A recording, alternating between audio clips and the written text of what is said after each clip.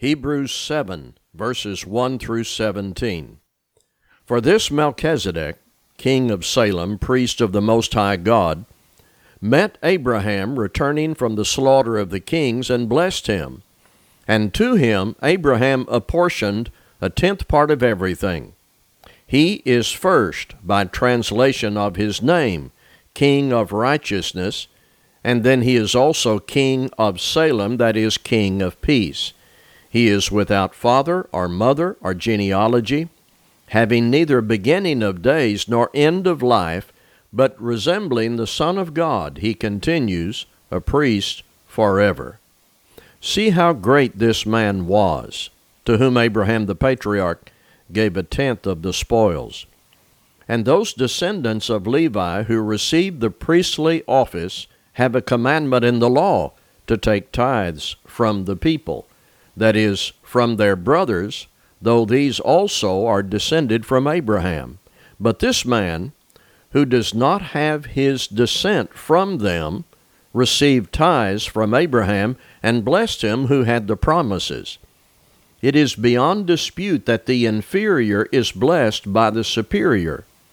In the one case, tithes are received by mortal men, but in the other case, by one of whom it is testified that he lives. One might even say that Levi himself, who receives tithes, paid tithes through Abraham, for he was still in the loins of his ancestor when Melchizedek met him.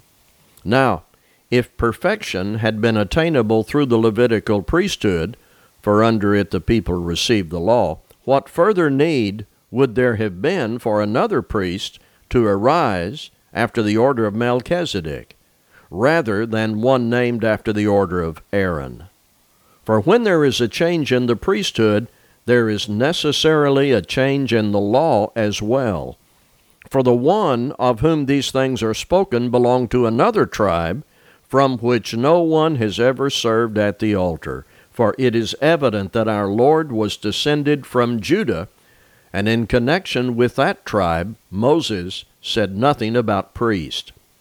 This becomes even more evident when another priest arises in the likeness of Melchizedek, who has become a priest not on the basis of a legal requirement concerning bodily descent, but by the power of an indestructible life.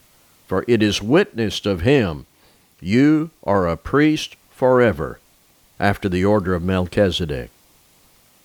When you read the Old Testament references in Genesis 14 and Psalms 110, and then you arrive in the book of Hebrews, it is clear what God did. He set up a priest king before the law of Moses, to whom Abraham paid tribute.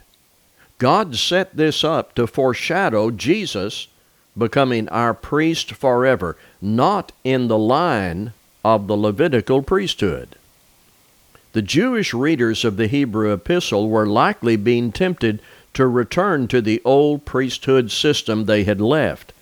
The writer is urging them and teaching them to consider Jesus as the superior and final high priest, who offers access to God to all who obey him.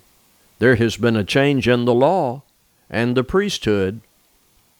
It is evident if we want access to God, that blessing is available only through Jesus Christ. Thank you for listening.